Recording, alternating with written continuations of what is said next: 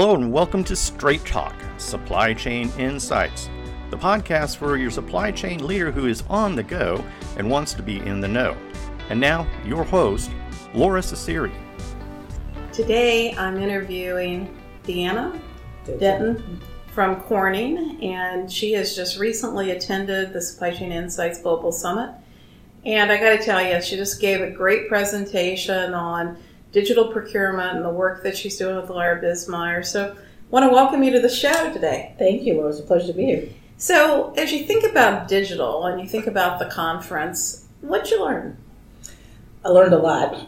So that's a loaded question. So much. One of the things I think that's at the top of my mind is how everybody has struggled to day one when you said, let's all define digitalization, and how we all define it a different way. And it really challenged something that we thought we just knew intuitively.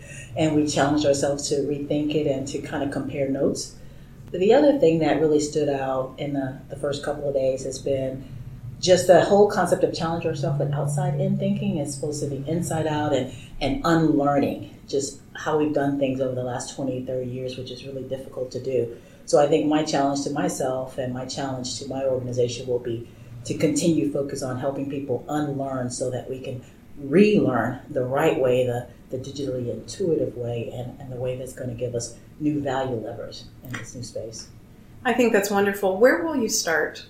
I am really deep diving in the AI space, in cognitive learning space, because I think where I really see a lot of value leakage and productivity leakage is I think humans are still doing too much of the work.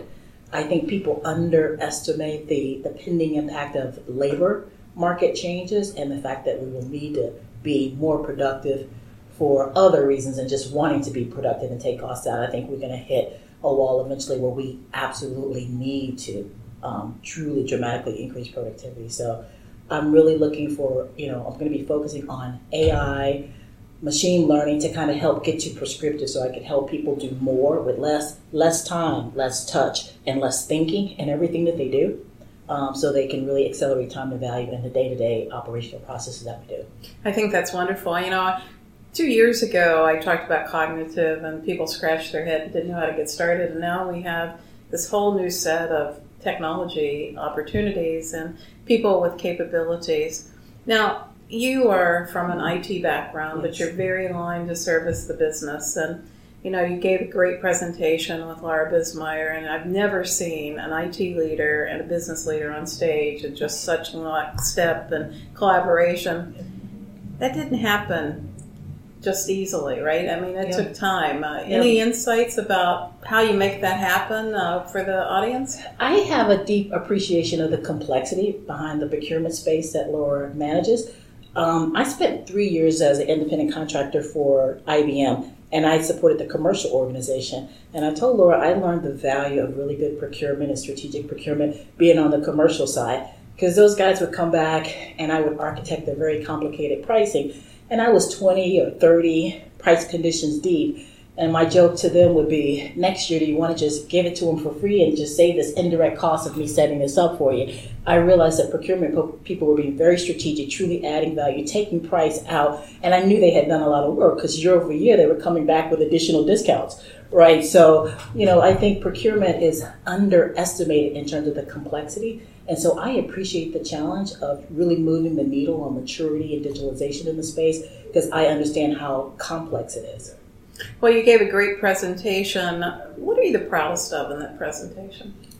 I think I'm very proud of what Lora has accomplished in terms of truly measurable value. I think when she shared, 45% cost reduction in this, 35% cost reduction in that, at the end of the day, I'm still bound by the values of the business, right?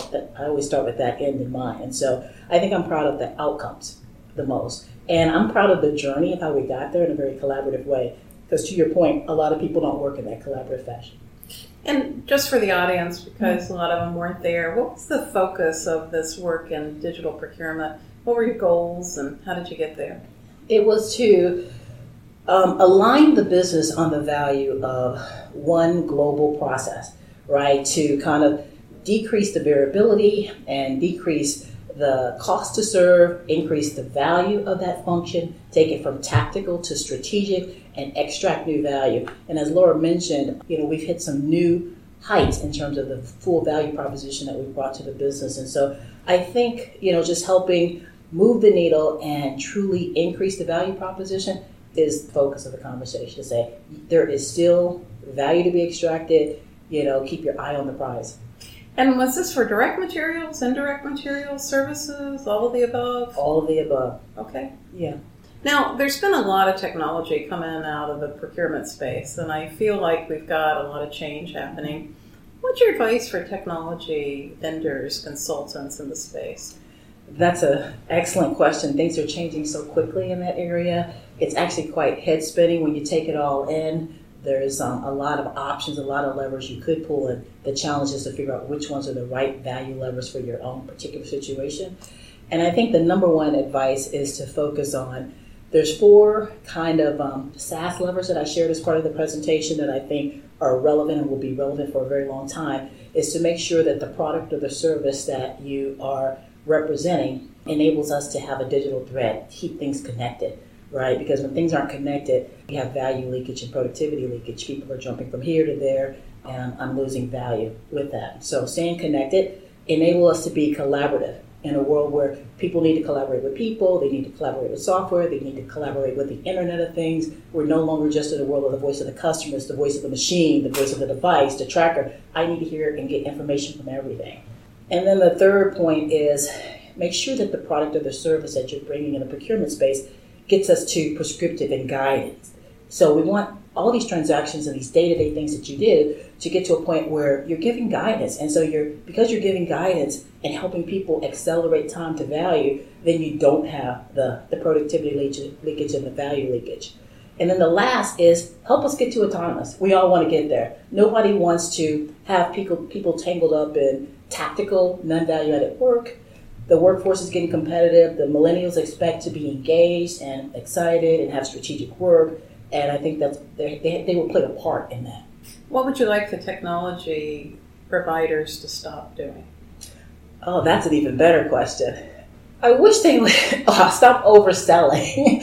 I hate the vaporware spiel that you come in behind sometimes and you have to kind of recalibrate the talk track that they've laid out in your absence and just say, just let's be honest and say, what's future roadmap versus what can you do today, right? So I like an honest conversation because we don't mind co-innovating with you. So just tell us where we are in the journey. If you're going to just give me alerts today, but you can't take that alert and automatically translate it into actions and make it actionable, and you can't get me to prescriptive, that's fine. But just let me know that that's your aim, right? That you're going to figure out how to get there. One of the things we worked on in this session was the definition of digital. Yes. Do you have a definition of digital or any insights about what digital could be for Corning? I think I enjoyed a lot of the definitions that were shared, but the one that resonated with me is embracing a different way of thinking, a different way of working in a manner that extracts new value. And if you stop it there, you can really go anywhere from there. But the key to me is you got to change the way you think, the way you work. You got to embrace digital technologies and leverage them to give you differentiated value. Right? At the end of the day, I think that's really all that matters. Well, many people talked about training and experiential learning. I know you've been doing a lot of things at Corning. What would be your advice to people listening about how do you get your group to really start to think about how to drive differences to extract new value? How do you do that? How do you do that step change in unlearning? That's a good question. And funny enough, today over the lunch break, I was talking to a couple of folks and I was saying some of these processes we look at and we have one-dimensional thinking on it. So we have to help people unlearn. And one of the ones that we were talking about was visibility platforms. And we say people look at them and say, hey, it's just risk avoidance. I want to get ahead of the curve on something. And I said, how do we help people understand and have a balanced approach to investments to say it's not just risk avoidance, but because if you can listen for disruption and risk, you can also listen for opportunity.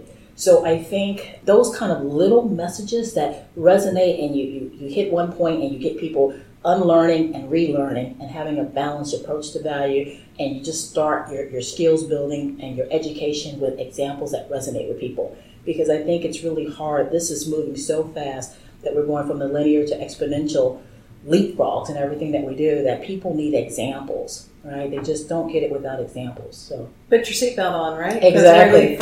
Did you get the examples here? Do you leave with more insight? I do. I think the group here has been amazing. I think they have very unique experiences that they've shared with us, myself and Lora, and we're taking those back. For a matter of fact, instead of focusing on the conversation that was shared today, we said, hey, let's really focus on transformative, right? As opposed to just digitalization. Let's, because people get lost sometimes in the digitalization because like what for and why, right? Let's just talk about, transformation for value, right? And I liked today when the gentleman used the term, instead of integrated business planning, he changed it to something that his customer group resonated with, and he went to integrated business value, right? And I think we're going to have to do things like that so people can see the potential outcome and the potential value, and they don't get caught up in the words that might be a little misleading.